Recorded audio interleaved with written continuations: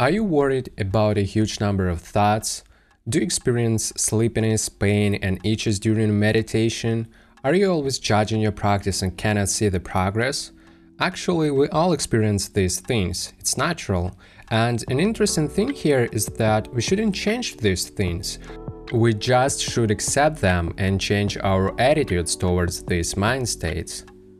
Hello my friends and welcome back to my podcast. As you probably know, I'm keen on meditation. According to the Headspace app, I have been meditating for almost 800 hours. I usually meditate from 2 to 3 hours a day. I don't have any personal teacher. Everything I have learned, I gather it from different resources like books, videos, articles, forums, talks, and my own experience. And in today's episode, I want to share with you 18 tips that might help you to deal with the most popular hindrances in meditation practice. These tips are divided into 3 parts: tips before, during, and after meditation. I hope you find it helpful. And the first tip is to meditate regularly and start small. One of the most important things at the beginning is consistency. Schedule your sitting, start small, and don't overwhelm yourself. We don't want to cultivate an aversion towards the practice. If 20 minutes is too much, then meditate for 10 minutes. If 10 minutes is too much, then meditate for 5 minutes. Even 30 seconds is okay, just do it regularly. I would also recommend meditating first thing in the morning because it sets your intention to be mindful throughout the day, but it's fine to meditate whenever you can. Remind yourself about benefits of meditation. If you are a scientific-driven person, find articles, researchers, and talks that cover benefits of meditation. If you have an experience-oriented mindset, then try to notice your mind shifts before and after meditations. You can encourage yourself by reading stories about experienced practitioners, stories about enlightenment. You can also think about benefits not only for yourself but for those around you, because by meditating you don't only benefit yourself, you benefit everyone around you since you become more calm, attentive, and compassionate. Find friends who are interested in meditation or join a community. If there aren't any, create a new one. You don't have to meditate together and at the same time. The main point here is to encourage and inspire each other when times get tough. There will be a lot of ups and downs in meditation, and if you have support, it's wonderful. Working hard doesn't work. It creates a lot of tension in your mind actually. Try to set a more flexible intention. I'll do my best, but if something goes wrong, it's fine. And don't try to concentrate too hard and sit as still as a stone. There was a conversation between teacher and student. Student asked, "How long does it take to get enlightenment?" Teacher, "About 20 years. What if I try harder? Then 40 years. I hope you get the point. Do walking meditation as well as sitting meditation. Walking meditation has the same benefits for our minds as well as sitting meditation, but it also has additional benefits for our health since we sit on our chairs for many hours every day. Nevertheless, I've never seen anyone substitute sitting meditation by walking meditation entirely, but you can definitely alternate them. From one teacher I heard that if you do 20 minutes of sitting meditation, you can do then 20 minutes of walking meditation. But I myself incline to the Zen tradition. They usually do from 30 to 60 minutes of sitting meditation and then do from 10 to 15 minutes of walking meditation. But you can definitely experiment with the practice and find a way that suits you best. Sit no more than an hour. According to the books that I have read, most of the monks recommend meditating for no more than an hour. If you feel that you can sit for more than an hour, you should switch to walking meditation. When it comes to retreat, I assume that you can do intensive meditation that lasts more than an hour, but I wouldn't recommend doing so on a regular basis. And the last tip in tips before meditation sections is to don't think about meditation in terms of minutes. Meditation is about moments of being aware rather than about minutes of sitting.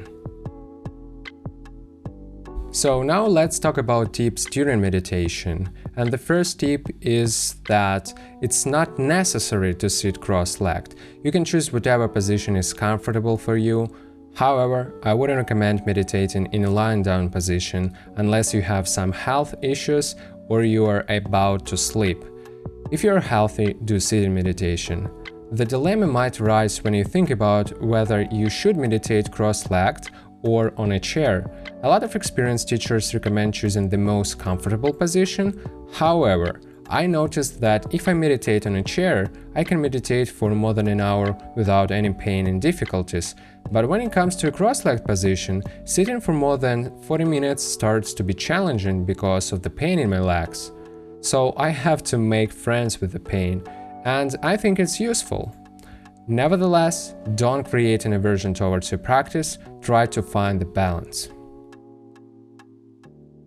Use your distractions as a support for your meditation. Pain, tiredness, nose, itches, etc. You can definitely use them as an object of meditation. If there is a lot of noise at home, for example, someone starts using a vacuum cleaner, don't become angry. You can leave your breath for a while and focus your attention on these sounds. It also can be applied to pain, sleepiness, itches, whatever. As long as you maintain awareness, no matter what happens when you practice, your practice is meditation. If you remember that awareness of whatever occurs is meditation, then meditation becomes much easier than you thought before. So you can definitely minimize distractions, but don't avoid them altogether. Know your limits. We've talked about observations of the pain and other unpleasant states of mind, but when it's getting unbearable, feel free to adjust your position, to scratch your itch, or to move a little bit to wake yourself up. Try to do it mindfully. It's unwise to sit through these kinds of sensations and mind states. Real diligence doesn't mean forcing yourself beyond your natural limits. It means simply trying to do your best. It means finding a comfortable middle ground between being too relaxed and too wound up. A great tip I have ever found recently is to stay with the first and the second thought to fidget or to move or to scratch in your itch, but for the third time you can move, but do it mindfully. Don't push through a meditation session. When you turn on a timer, it doesn't mean you should immediately start focusing on your breath. Try to feel a cushion, scan your body a little bit, rest in your awareness, kindly prepare yourself.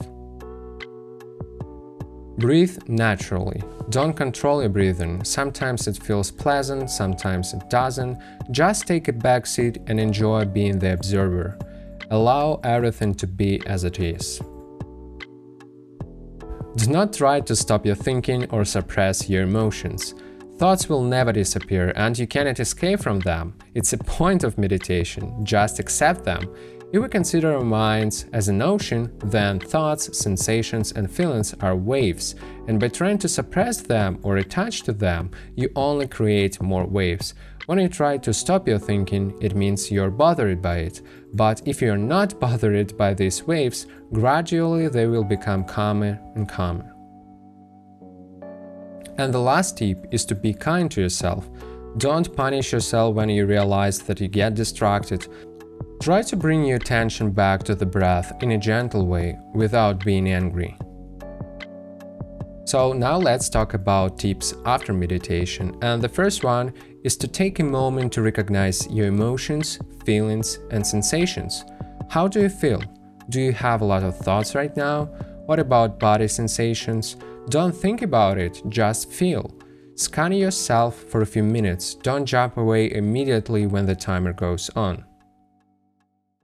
Don't judge your practice. If someone tells you that there is no bad practice, you may laugh. And I did it as well, but it's true. I would even say that when you feel that your practice is horrible, it is actually a beneficial one. I don't want to say that you should deliberately weaken your practice, it would be strange. But when times get tough, be grateful for these unpleasant states and keep practicing. Just do your best and don't be discouraged by your progress. The only bad meditation I know is the one you haven't done. Be as mindful as you can throughout the day.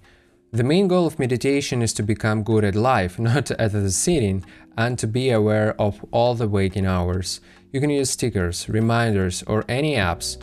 Try to be mindful when you're walking, eating, talking, working, whatever. As long as you keep meditating, you will experience more and more moments of mindfulness in your daily life, and it will change your life a lot in a good sense. These were my tips. I try to be as accurate as possible, but I don't know your background. Therefore, something can be misunderstood, and you should be aware of it. If you have any questions, feel free to ask me. So, thanks for your attention, and I hope you have a great day today.